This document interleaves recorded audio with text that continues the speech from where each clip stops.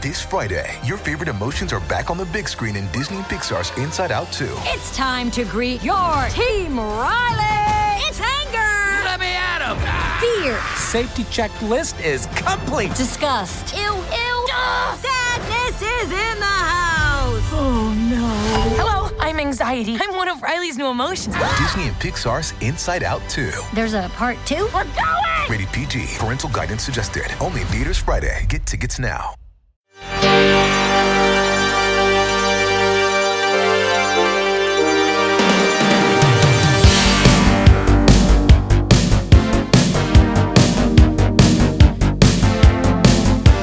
たつでみかん食べてる。あ、今日カンパヤシおすすめの映画見たよ。面白かった。そうか、素晴らしい SF 映画だろ。クリストファー・ノーラン。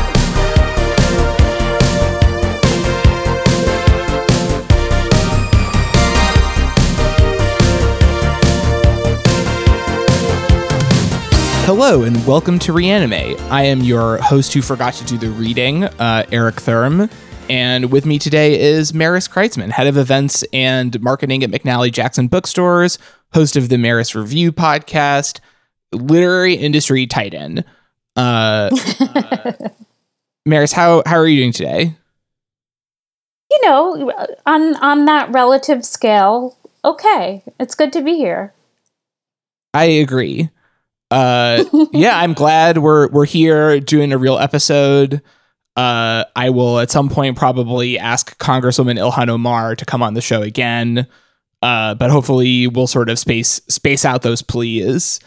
If you want me to do one, just let me know how I can be Oh, useful. that sounds great. I would love to. Maybe at some point I can do sort of like a We Are the World kind of thing where like everyone who has ever been a guest on this show will say like one line of dialogue, you know, and then like at the end, Sarah McLachlan will come in and be like, please. That'll be beautiful. Come go on the show. And that I think will be good because it'll sort of play on like other people's pity for me instead of me making a proactive case. Well, then you'd have to also put animals in there if you're doing Sarah McLachlan. Could have. I mean, I'll get Mona. I'll steal the cat and have her. There you go. There you go. Yeah. I think that's a great plan. Be present for this. Maris, what is your history with anime as a genre or as a medium? Not a lot. Like since we've gotten streaming, we've watched a little bit, but like I'm a newbie, let's say. What'd you guys watch? Well, so my husband Josh writes for Jesus and Marrow, so they were on Neo Yokio. And so that was really my first anime show. It was great. Yeah, that show was a lot of fun. Maybe we'll do it at some point here.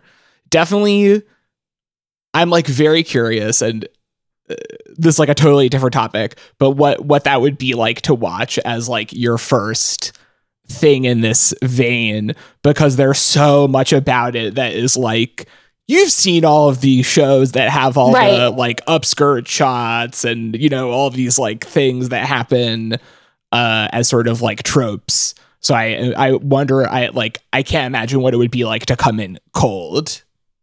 I mean, I still don't think I'm coming in. It's weird. Like it's in the culture, and therefore I've seen enough that it's like, if I said that I don't really listen to pop music, but I go to Dwayne Reed, like it's part of our culture now.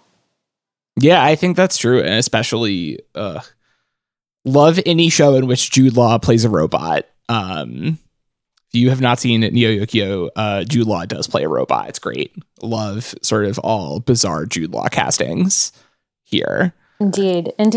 He will be the new Jake Gyllenhaal. God. I mean, honestly, maybe. I don't know. I've been watching the thing he did on HBO. That's like basically the HBO version of The Wicker Man. It's great. I just like need Jude Law to do just every possible genre of like thing. I'm in. Let's do it. But it's funny that you mention, sort of going in and not having a ton of cultural background, but still sort of getting the gist, because that is in fact the premise of the show that we are talking about today, which I will do sort of a brief introduction for, and then we'll just sort of like talk about generally what you thought about it and some of the issues that come up. So this is a show called Miss Bernard Said, a gag anime based on the manga by Yuki Shikawa. Miss Bernard Said follows 4 varyingly bookish middle school students. Sawaka Mashida, the titular Miss Bernard, has worked very hard to make it seem like she reads a lot, even though she rarely gets through a book or even opens it. Her friends include Shiori Kanbayashi, a very serious reader who loves science fiction, Sumika Hasegawa, a mild-mannered girl who is a librarian somehow in the middle school, who loves Sherlock Holmes, and Endo-kun, whose personality is being a boy. The series, animated by studio Creators Impact, written by Yuichi Uchibori, and directed by Hisayoshi Hirasawa, originally aired from October through December of 2016, and you can watch all of it on Crunchyroll. All 12 episodes that are each 3 minutes long, which I am excited about because I have been getting into short form anime since lockdown started, because I do not have the attention span to watch things that are long. And I love that there is like a whole genre of this thing that I already really liked that is designed to be like, here is a little sugar hit and it's a couple minutes long and you're going to appreciate all the jokes and then you can keep going about the rest of your day. Yeah. Yeah. It's like what Quibi wanted to be. Yeah. Quibi, call some people in the anime industry. Yeah. You guys have nothing on 4-panel gag comics. That basically is what Quibi should have been. Jeffrey Katzenberg, you have my number. I'm sure we could make some stuff happen. What did you think about this? Like, what was your sort of overall take on this? That I know her, Miss Bernard, and I it made me sort of really nostalgic for my Tumblr days when you could do book Tumblr, and make a whole aesthetic about books that you might not have read. Yeah, because it really was it. So did you just watch the first 3 episodes, or did you watch more of them? Just the 3. Okay. Because as it goes on, you get a little bit more of a sense of sort of the lengths that she will go to pretend to have read books. And some of it is really smart stuff that I feel like I also would think about sometimes, right? It's I feel like so much of this show is just her explaining how people talk at parties. Yes. Yeah. And in particular, there's this episode where they're talking about a list of the 1,000 sci-fi books that you should read. And she says, Miss Bernard says I haven't even read half the books on the list. And then she's like, I said that because I haven't read any of the books on the list. But if I say I haven't even read half the books on the list, people will think I've read. Yeah, people will think I've read 30 to 40% of them. That's smart as hell. And it's you gotta do that. I've definitely done that at parties before, but the thing I like about this character is that she's just so blunt about that. Which they also have her number. it defeats the purpose almost, I feel like. Right? If you talk to your friends about how you haven't read the books, you have to trick people. Yeah, you have to have some artifice. But there was a book a few years ago, I'm not going to remember the title now, called How to Pretend You've Read Books. And that's not the exact title, but it was a guide to how you can talk more at parties about books that you haven't read. And I was just thinking imagine how much time you spend doing that. If you took just that much time and read one book, you'd be one step closer. That's true. I mean, I feel like it's weird because generally speaking, I feel like I don't like, it's like annoying to talk to people that are like this, but I find this character extremely endearing. And I think that it's because she's like so upfront about what she's doing that I can't like, it doesn't feel like you're being deceived. You're just like, I guess these are your priorities. I don't know. Like, I mean, it's not what I would love the do. idea that there's a world in which being well read is the most important thing.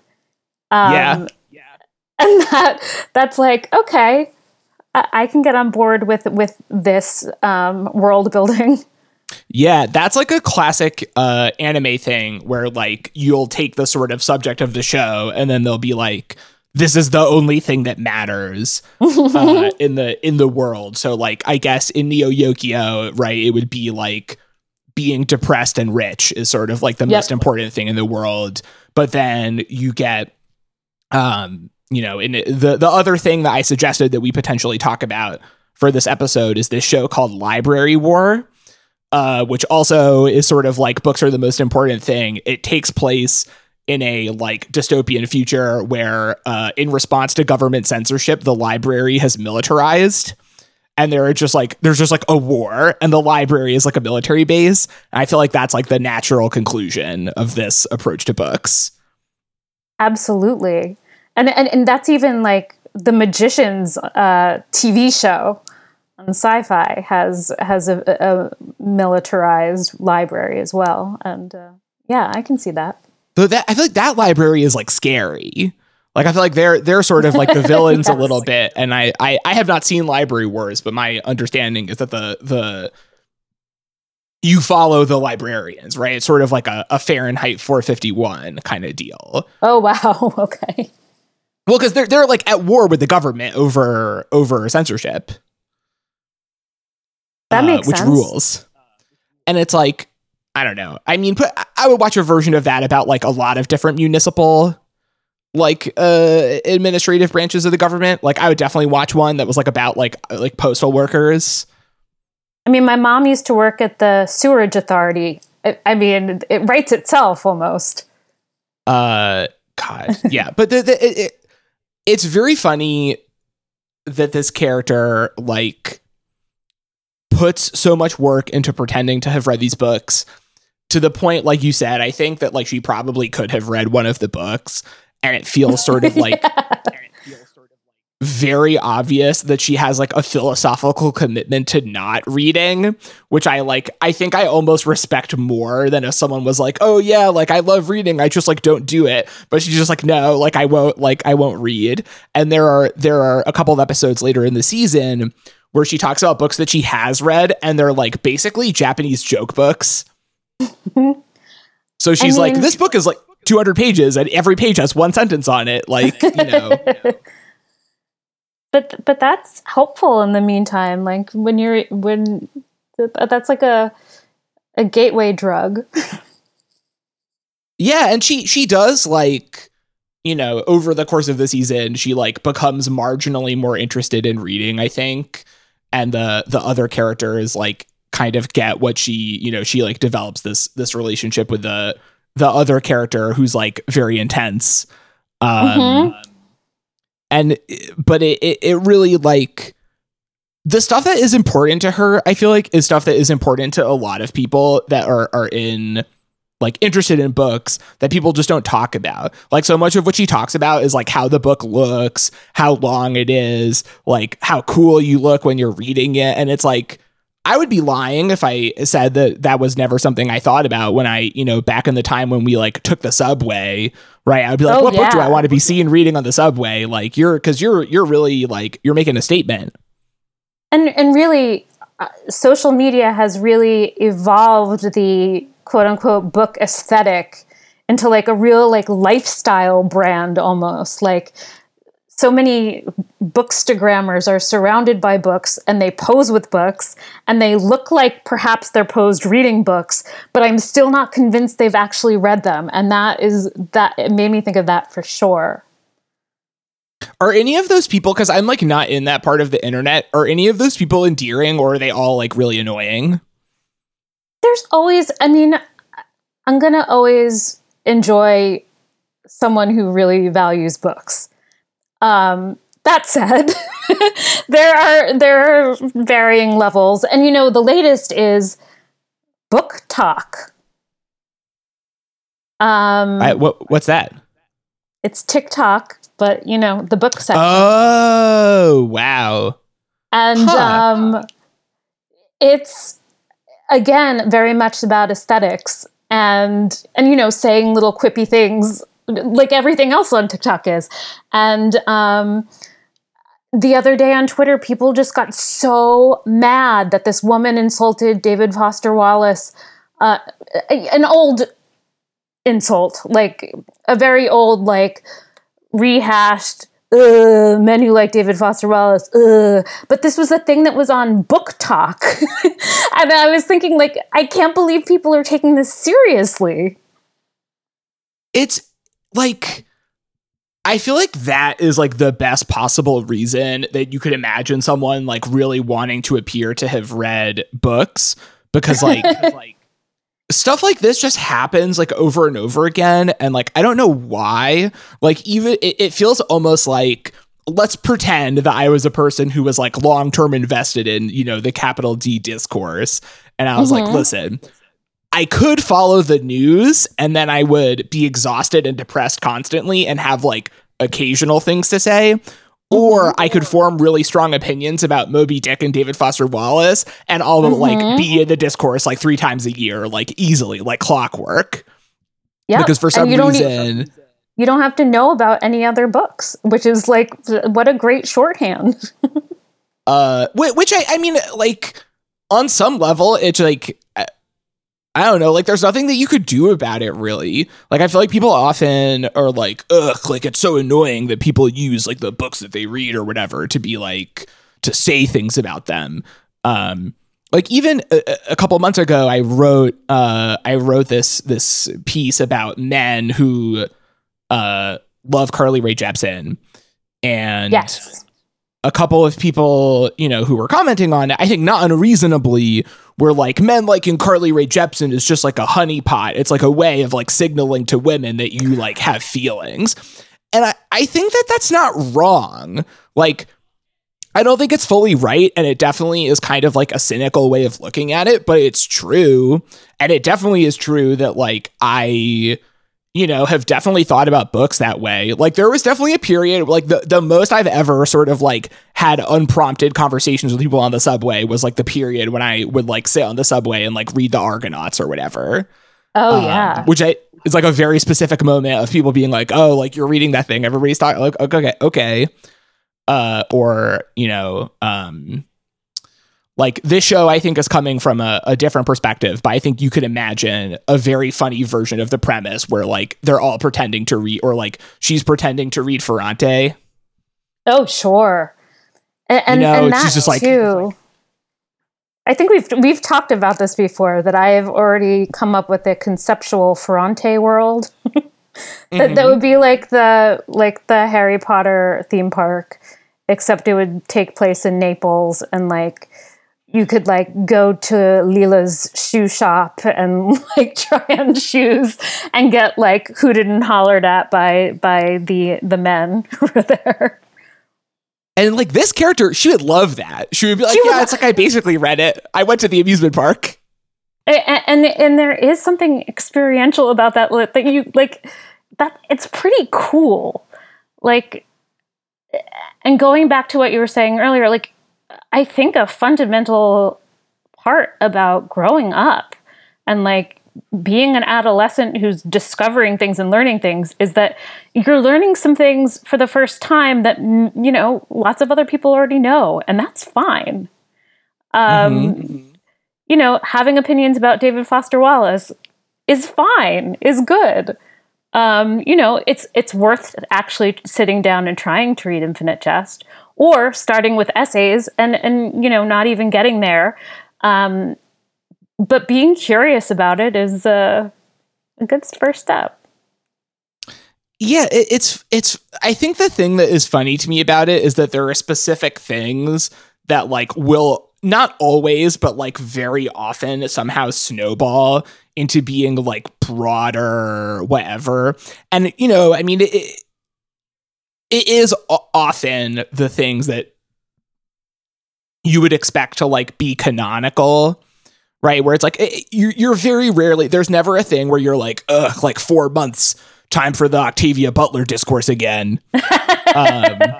Yes.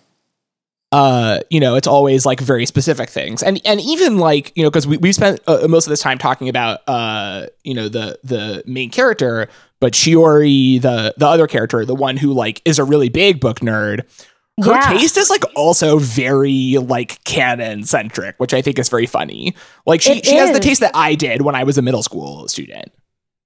And I think that especially the fact that she loves a specific genre gives it a little bit more excitement or something. Like one of the things about books that people talk about too much is that they're the one thing that you're assigned to read. You have to read them in school. And so when you develop interests that are not assigned at school, that's when you become a reader. Yeah, and there definitely is like, as much as they sort of are like in the strike zone, like almost a little bit too much, I feel like there is something that's like very honest about the taste that these two, especially Shiori and Sumika, have like developed outside of class. Because also you never see them in class, which I appreciate. You never see them in class. Yes. They don't go to class. Yeah, no, it's just the library. Which was what my high school experience was like. Yeah. Just the library? Well, the library was the place. The library was the place that you would like go to hang out if you like had free time. You know, everyone was like kicking it in the library. Oh, that's cool. Or maybe that was just me. I wish I had spent more time in the high school library. That would have been cool. Yeah, and I also think that like the love of science fiction or Sherlock Holmes it gets to a more shout-outy place about fan culture in general. Like this is a thing for fans. And I think that there's some looking down upon that in the literary world. And why? I think it's so snobby. Yeah, and it's cool. Like the show. Yeah, sorry. No, go ahead. It's really fucking cool that these girls are just so fucking excited about these books. What's not to like about that? No, it's really nice, and I like. I think that obviously, right, this is a show that I think like does not necessarily have the most like emotional depth because the episodes are literally 3 minutes long. But I think it does like capture a little bit of the experience of trying to explain to someone why you like something and like why they should be into it and how like daunting of a task that is, because you have this moment, and I don't remember if it's the first or second episode. I think it's the first episode in where like Shiori is like introduced and Salaka asks her like what sci-fi book she should read, and then she just like talks for 15 minutes straight and is like, maybe you should read Heinlein, like maybe you should read Clark or Asimov or this or this or this, and then like by the end it's like she's not going to read anything that you recommend because you have gone in way too deep, and I deeply relate to that experience as Absolutely. someone who she's worried about which translation she should recommend, which I think is just like, I have to tell you, I have never read, I think, a book in translation and then read it again with a different translation. I think that is badass, and I am not there, and I will admit it. Well, I feel like it's the kind of thing where like you care so much about it because you want the other person to have the experience that you did. Yes. And then you just forget that they have not interacted with the translations. Like this is a thing that like, I feel like comes up with, right, sort of stuff that you would also expect her to, a thing that she does pretend to have read later. There is an episode later in the season in which Salaka like she opens Proust.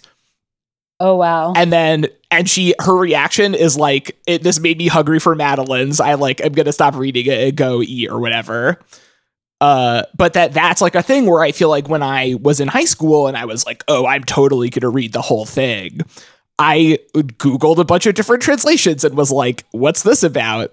And I don't think it mattered because the whole point really was that I wanted to like, you know, be sitting like, you know, looking, I wanted to like be broody and like reading Proust or whatever. Mm-hmm. And like, it didn't matter what translation I was reading because the only thing you really have to do in that case is just like have a sign that says like, hello, I am reading Proust. Like, come talk to me. Yes. Yes. But it like felt really important at the time.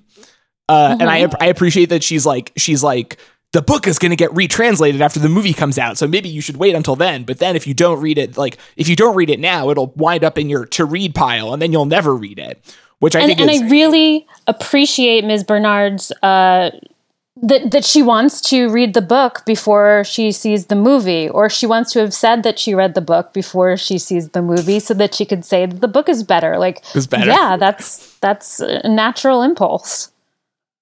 It's very funny that it's like she's like, listen, like people are gonna say the book was better, and it's like it's like more cultured to be like the book was better, so I'm just gonna go and like really make sure that I've done that, even though I like only saw the movie. And even like, oh sorry, go ahead. No.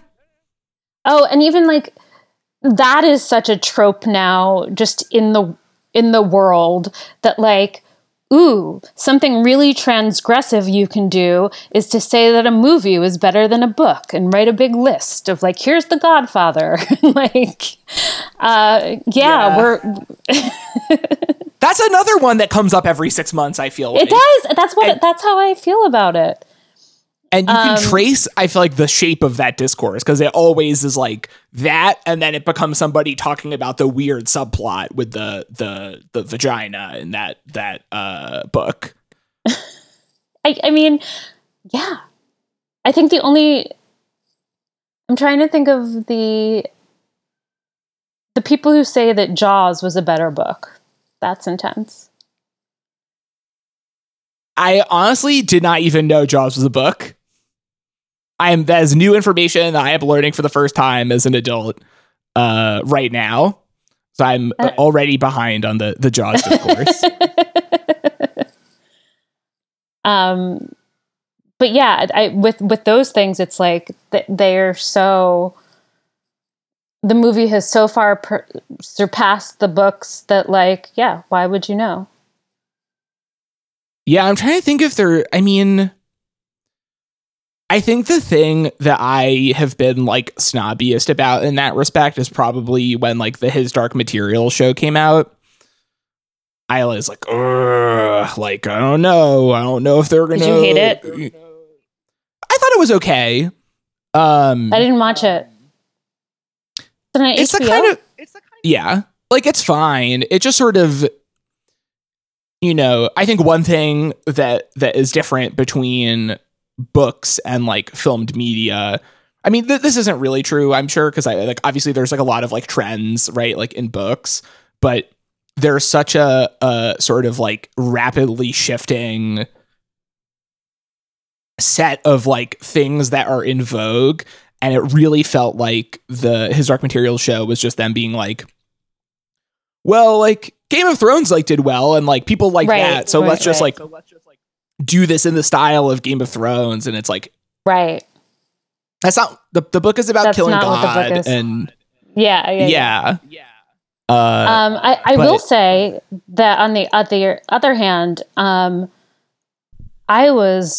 I've been really into My Brilliant Friend and the Elena Ferrante adaptation on HBO. That like, it's one of the few things that I feel like enhances my pleasure of the book by watching the show, which is cool. Damn, that is cool. I have not seen it because I was worried that wouldn't happen, but maybe that'll like become my next project, since it's not like I have other stuff to do. other than sort of like, you know, figure out ways to like pretend to have watched things. That's another thing. Pretending to read it's like in the schema of pretending to have consumed cultural objects. Yes, I feel like pretending to read books is like higher than pretending to have watched TV shows, which I feel like is the big, like by far the biggest one, you know, where people will be like, yeah, I like totally watched The Sopranos. Like I thought it was really crazy that like they didn't tell you if he died. And it's like, you could just say you haven't seen it. People will be excited for you. You know, people will be like, oh, you get to sort of like go on an adventure with our friend Tony. But I also think like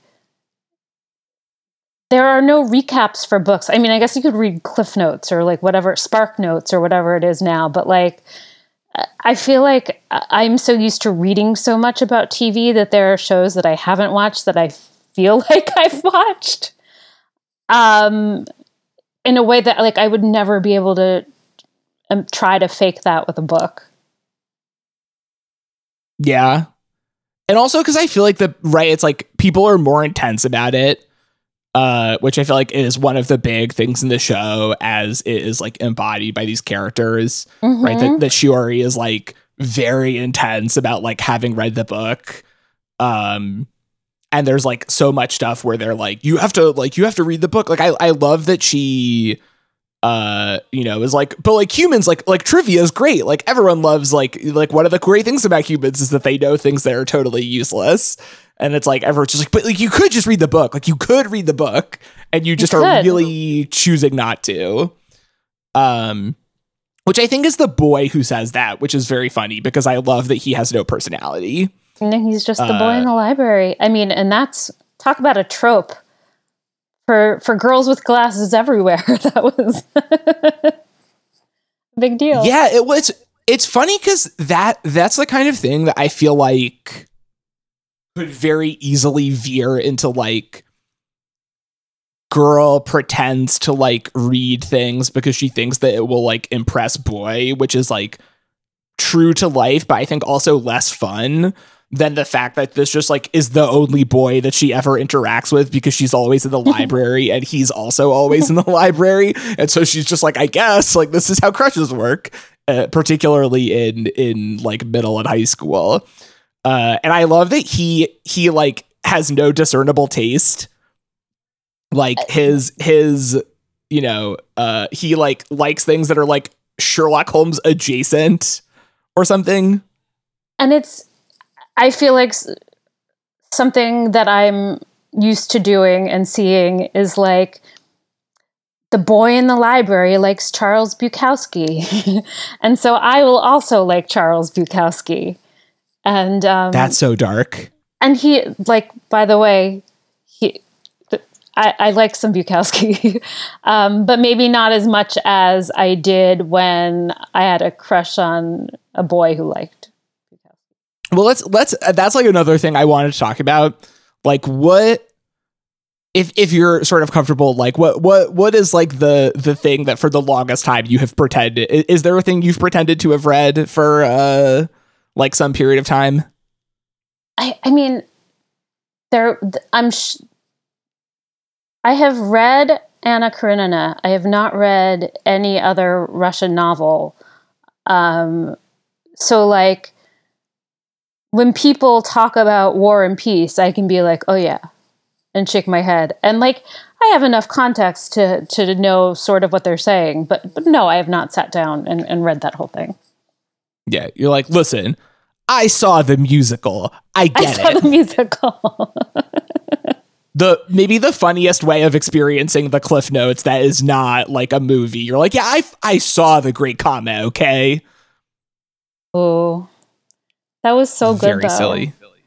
And a weird thing about me is that I read the books Les Miserables and Phantom of the Opera when I was in high school because I was like, well, I have to go back to the source material for these beloved texts. That would also fit, I feel like, very well in the tone of the show. Although I feel like I've heard, I like know people who have read Les Mis and like, I feel like they like the book. People like the book a lot. I think Les Mis has a lot more cachet. Like I was just, Gaston Leroux was someone I thought I could be pretentious about in high school because he wrote the book that the Phantom of the Opera was based on. Also, you get to say Gaston Leroux in like casual conversation, which I feel like is like a huge part of the, you know, like, you're like, yeah, of course, like my feelings about, because like the names just like are so fun to say. Yes, with a lot of these people. Yes. And it like, I mean, even you know, like, I feel like that's like obviously not the whole reason, but I suspect it is like part of the reason why Sherlock Holmes has so much staying power, because it's just like people like saying the word Sherlock. Oh, that's very funny. I hadn't considered that part. I was thinking like, oh, because there's always some TV or movie adaptation.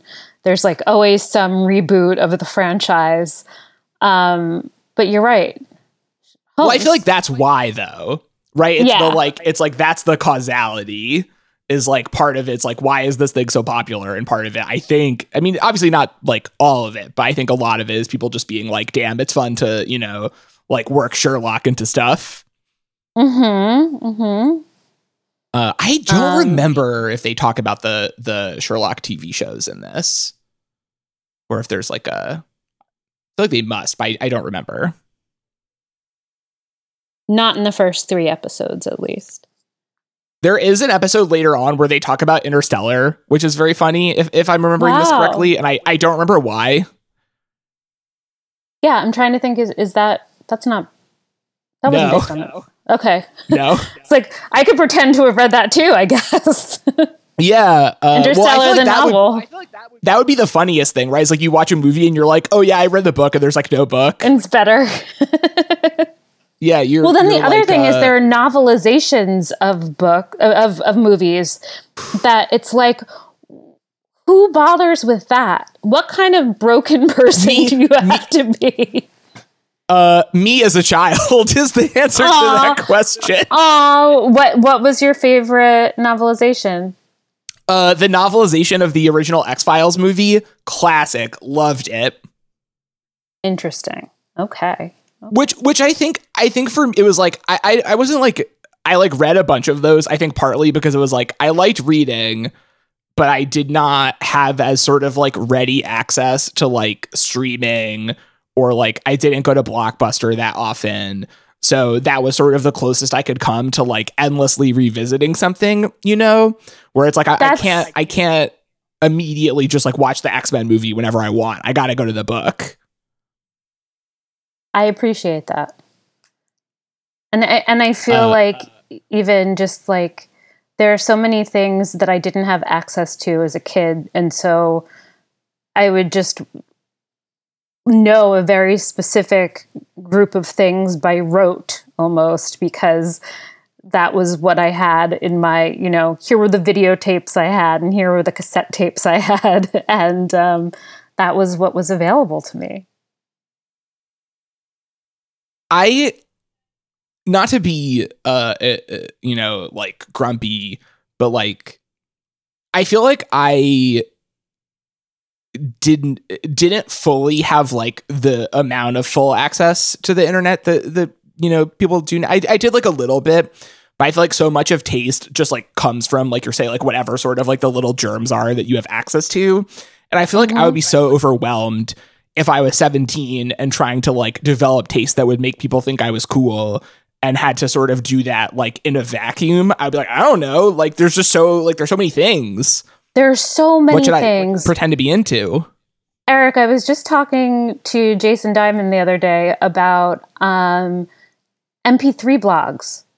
Like when it was time for me to enjoy indie music, there was a way in. There were people like almost holding my hand, being like, "Oh, here's this song by Ockerville River, and here's this song that you can download for free, and here's my breakdown of it, and all the cool people will be listening to this." And it helped. Yeah, this is the show where everyone is extremely nostalgic for Gorilla versus Bear. Yeah, hell yeah. Like, and I don't like, I don't know. I guess I don't know what would happen if I was like trying to get into books.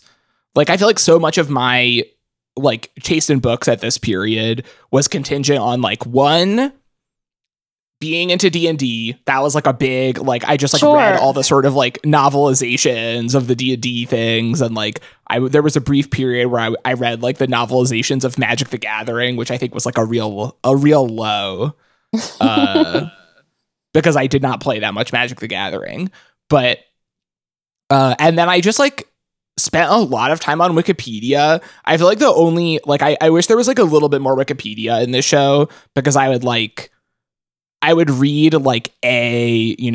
like The Moon is a Harsh Mistress or whatever, and then read the Wikipedia, page and be like, oh, people reference these other books in relation to this one. And then I would just like go hopping through and then like read about the, it's like how people read through the Wikipedia summaries of horror movies to decide if it's too scary for them.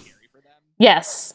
I have done that quite a bit. I also, here's now where I have to shill for my store a little bit. In the age of Amazon, and when people are just overwhelmed with choices, and there are so many algorithms trying to sell you things, just being able to trust someone, a bookseller, a person at your bookstore, a table at your bookstore, is, I think, the safest way to find new stuff to get into.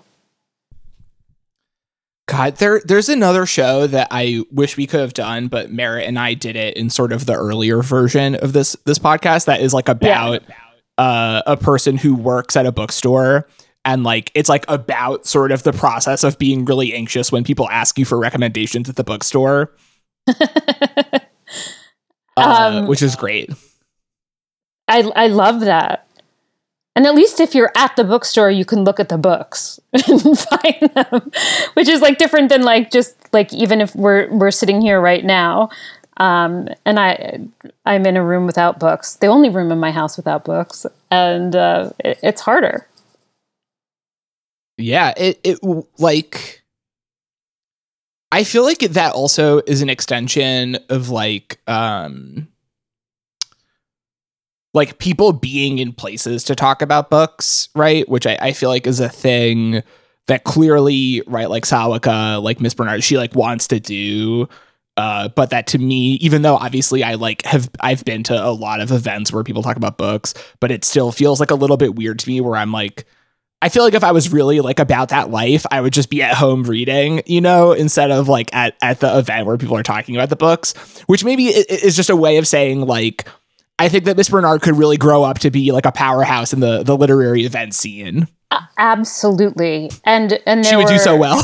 There, again, nostalgic for literary events ever, but most nights, if I'm not feeling it, I will say to myself, you could have been at home reading a book. What were you doing?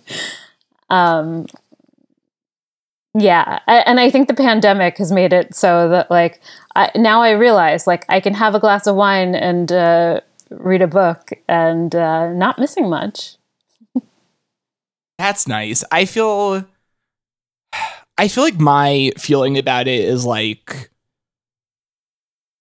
that's definitely true. Although I think for me, it's like more often like, damn, I could just be, I don't know, like rewatching JoJo's Bizarre Adventure or something. But it's like, I want to be able to choose not to go to the thing. Like I want to, of be course, able to have someone text me and be like, oh, we're going to like this, like, whatever party. And I'd be like, actually, I can't, I gotta like, I'm just gonna stay home and do nothing. Canceling plans is, I can't wait until I could do that again. Although I would also miss, and I do miss, I think, the social experience of interacting with this kind of person. Yes. Where you're like, meeting someone at a party and you like realize like relatively quickly that they like are talking out of their ass. And it's like, I don't know, what's the last time that you remember that happening to you? Oh, what is the most flagrant time someone has pretended to have read a book to you? Oh gosh, let me think. Huh. I don't. Do you have one?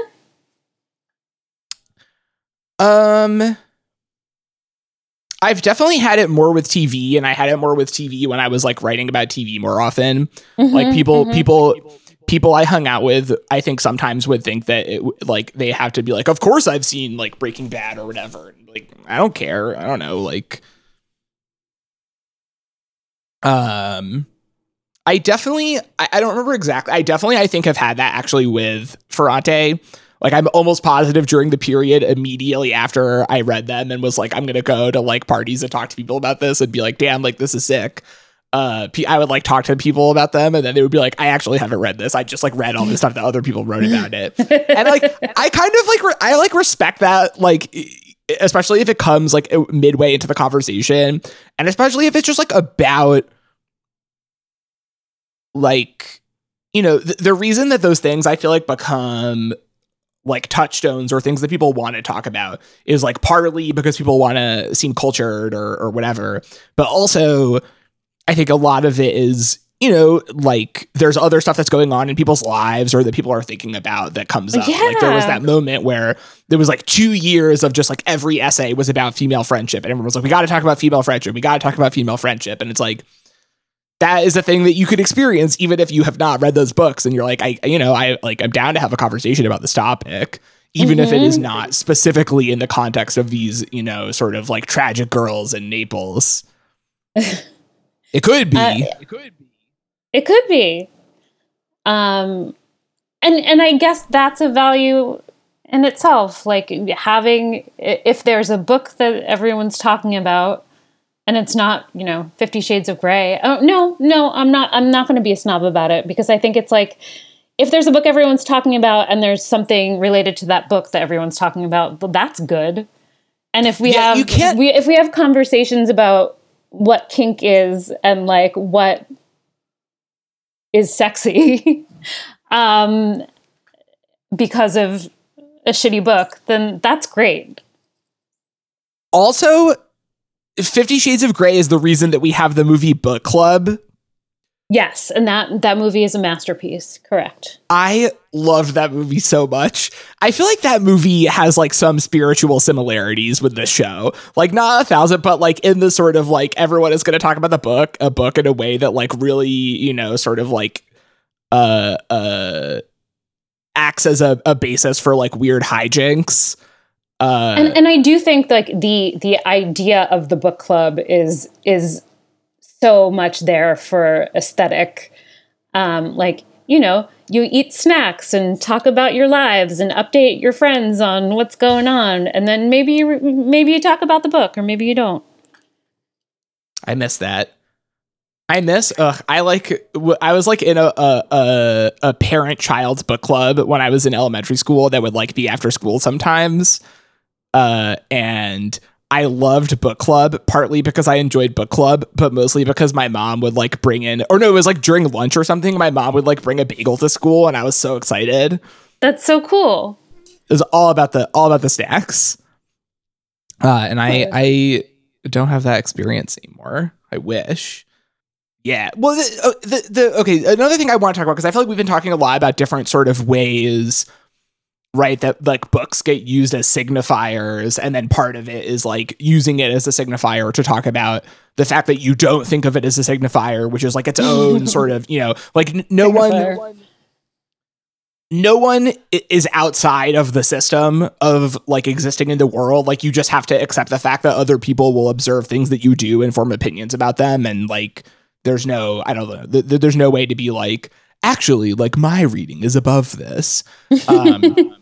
Which I want to talk about specifically because we were talking about like book internet like arguments earlier, and I think we are both proponents of a lifestyle choice that is like often frowned upon by book internet people, which does not come up in this show, but I think very easily could, or maybe it does briefly, which is organizing your books by color. You know, I just have a stripe. In the middle of all my bookshelves, just a row of a rainbow, and it brings me great joy. Your bookshelves are the reason that I did it. Aw. And it's great. You know what color your books are. Like, you can find stuff. I know. It's just like they're your books. They're your books, so you know.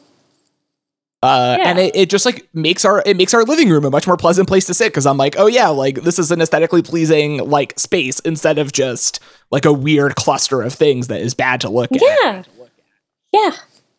I love it. And and then other shelves I use for different purposes. Like, here are the books I worked on in 2016 and like blah, blah, blah. Like,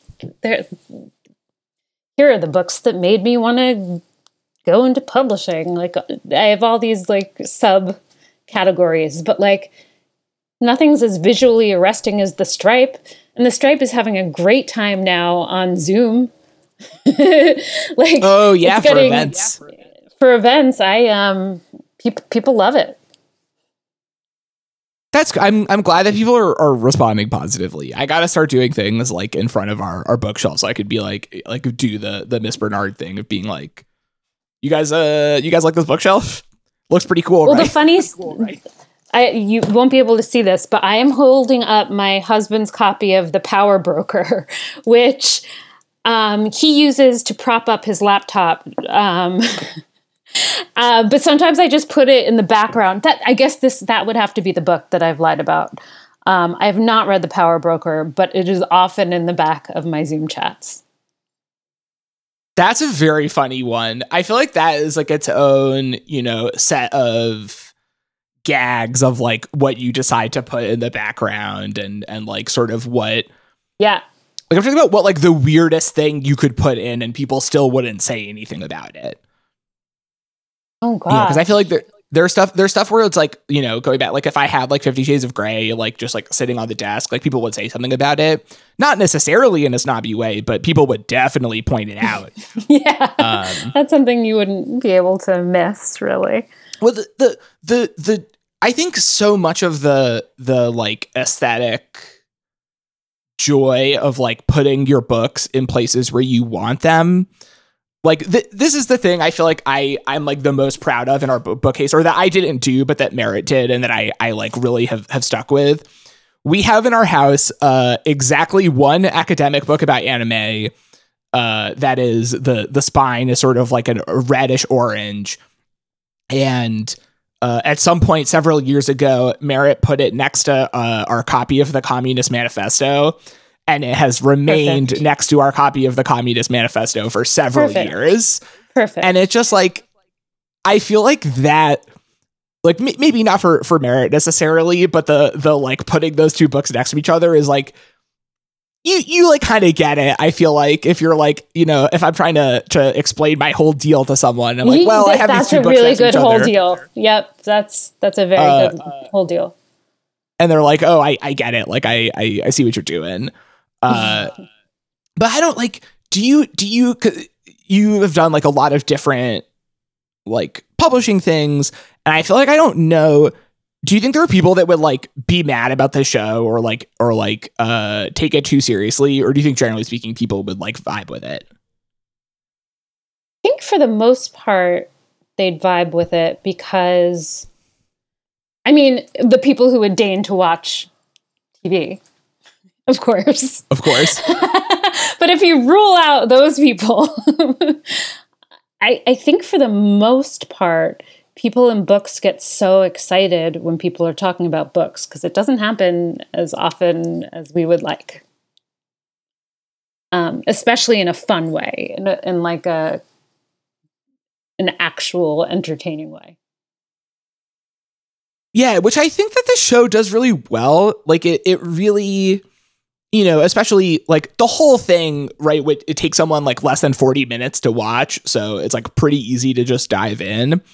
But by the end, it gets to this point where I think it actually is pretty sincere about the act of reading and like what it is like to do this thing that is very solitary, but in connection with other people. Like the last episode, huge spoilers for the last episode of the show. Yeah. Tell me. One of the characters is like on a train. She's like going on a train to like visit her family. And she's like psyched because she's like, oh, I've been so excited to like read a book on a train, which I extremely relate to, having been a child who like read books on trains. You're like, yes, like what else am I supposed to do now? And she's like texting, Sawaka about it. And Sawaka is like at home and she's like actually reading a book that Shiori recommended. And they're like texting a little bit about like their feelings about the book that they're reading.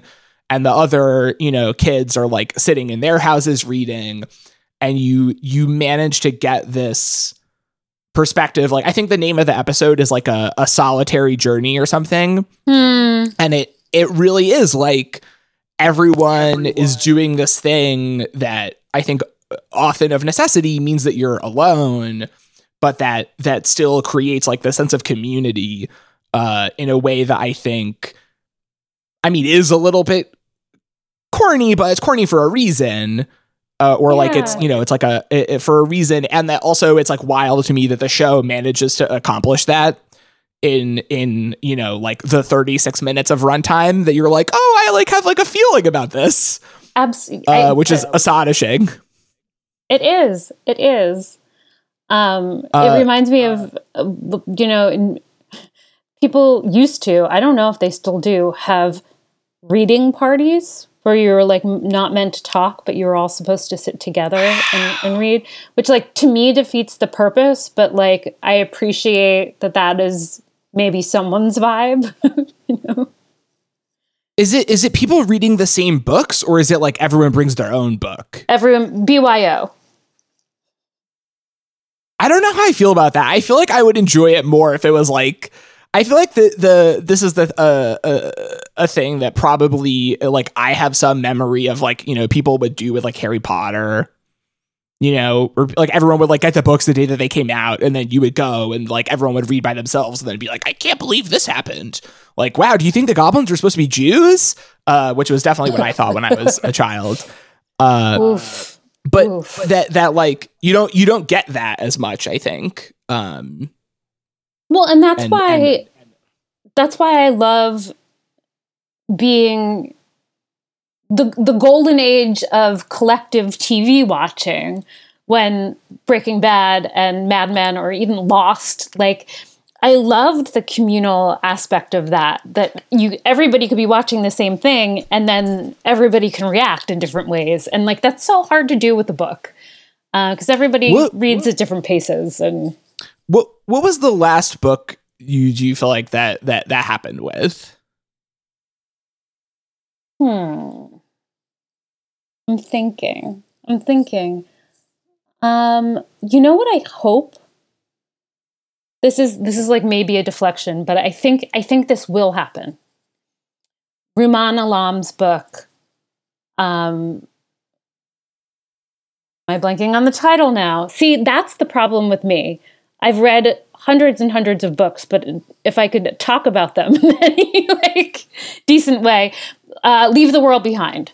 Rumaan Alam's Leave the World Behind, I think, is something that lots of people read, and it's like a quick read. Like I read it in an afternoon, and I'm not like I read it in an afternoon kind of person, and I think it's like talking about so many big questions of our time, quote unquote.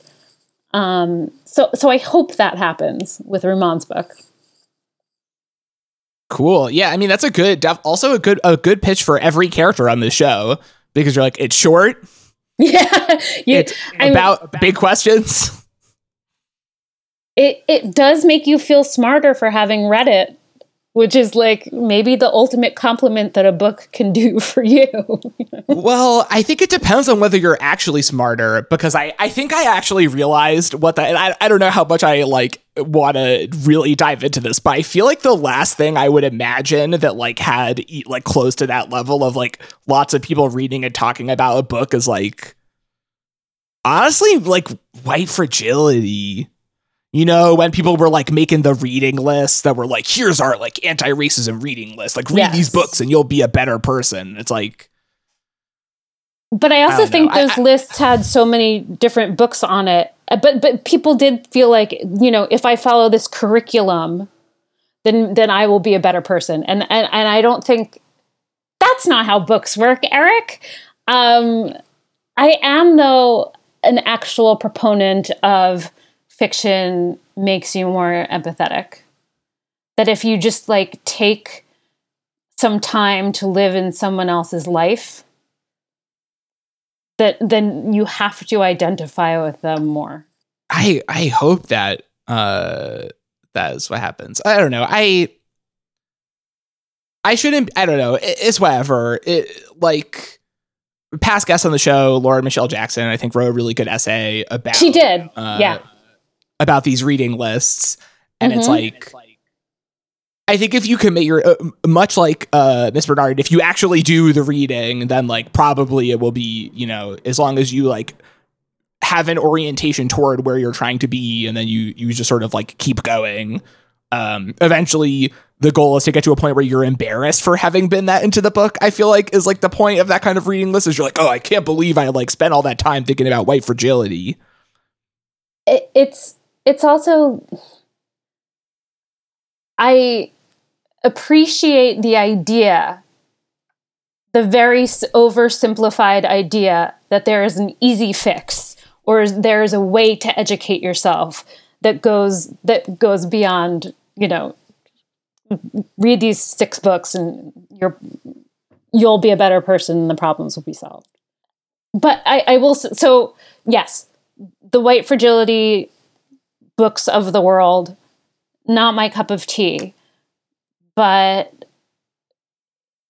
I do feel like if you begin to read more fiction about people who are not like you, it can only be a good thing. Read good books, people, which I think is a good way of transitioning to the concluding segments of the show. So first, yes. I have to ask, as is tradition, are you going to watch more of the show? You don't have to feel compelled to say yes. This is a fact-finding mission. No, I've enjoyed what I've watched, and I hope to. Yeah, and I think you're right about like the idea of 3-minute episodes that are actually satisfying. I guess that's where Quibi got it wrong, right? Like these little chunks are like exactly the right little snack. And so, yeah, I think I will. Excellent. Yeah, it's really nice to have something that like knows the scope of what it wants to do.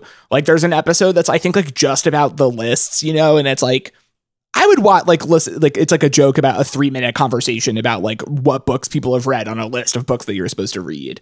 And then you move on to the next subject. And I appreciate that a lot. Which is funny because this is the only, I like haven't done any other research drops, but I do want to say like the guy who wrote the manga, I read a little bit of this other thing that he wrote that is called For Immortal Children in the Galaxy, which I think all of the stuff about science fiction is like very much coming from his perspective, and It is about like these 2 children who, you know, it's like has like a little bit of an Adventure Time like post-apocalyptic vibe, but they're just like 2 children who have been alive for like millennia and they're just like bored. And it has that balance of like it is pretty funny but also like very depressing in a lot of ways. And I feel like that is another version of being like thinking about what can you do in this like very simple format. But speaking of things that are important to do in a book format, do you want to tell people about the work that the various projects and things that you're doing and why they should be buying books through McNally Jackson? So McNally Jackson is an independent bookstore located in New York. There's 4 locations, 2 in Brooklyn and 2 in Manhattan.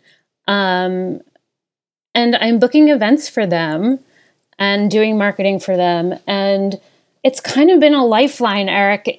I host Zoom events. Last night I had Jason Diamond and Morgan Parker talking about the suburbs. It was a joy to see my friends' faces and the faces of people who I also, you know, admire so much. So that's cool.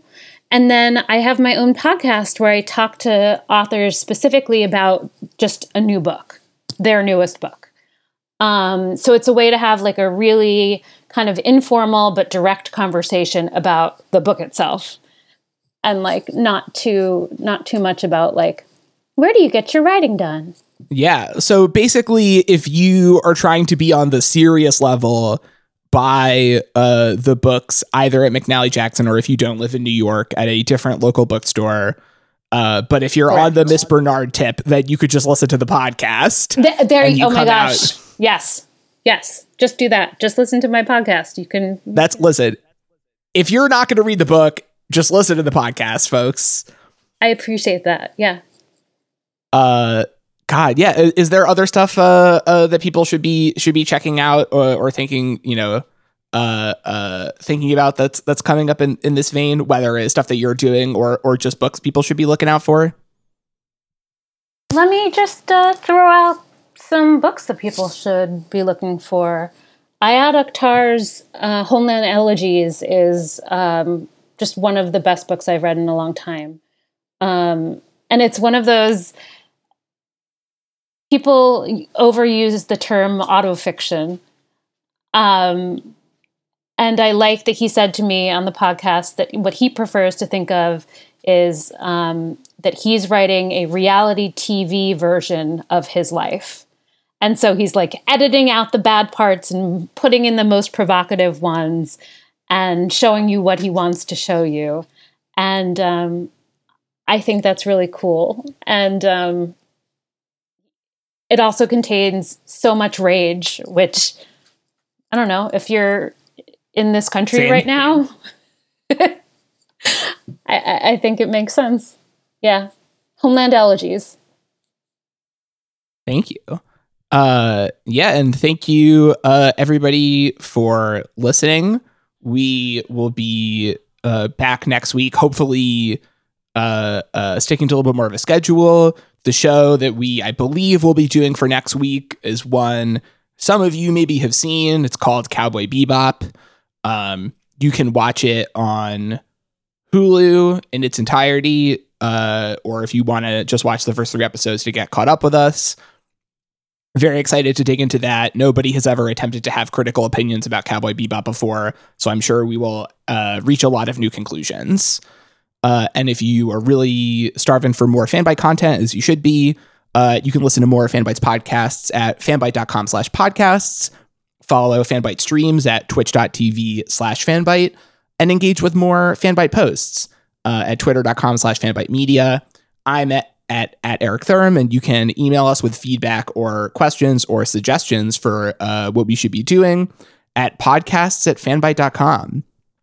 Maris, thank you so much for coming on the show and talking about this fun little thing about thinking about books. Eric, thank you for introducing me to this wonderful series and for having me on this wonderful show. And as we say here, for now, until I come up with a better sign off, until next time, we'll see you in the Shadow Realm.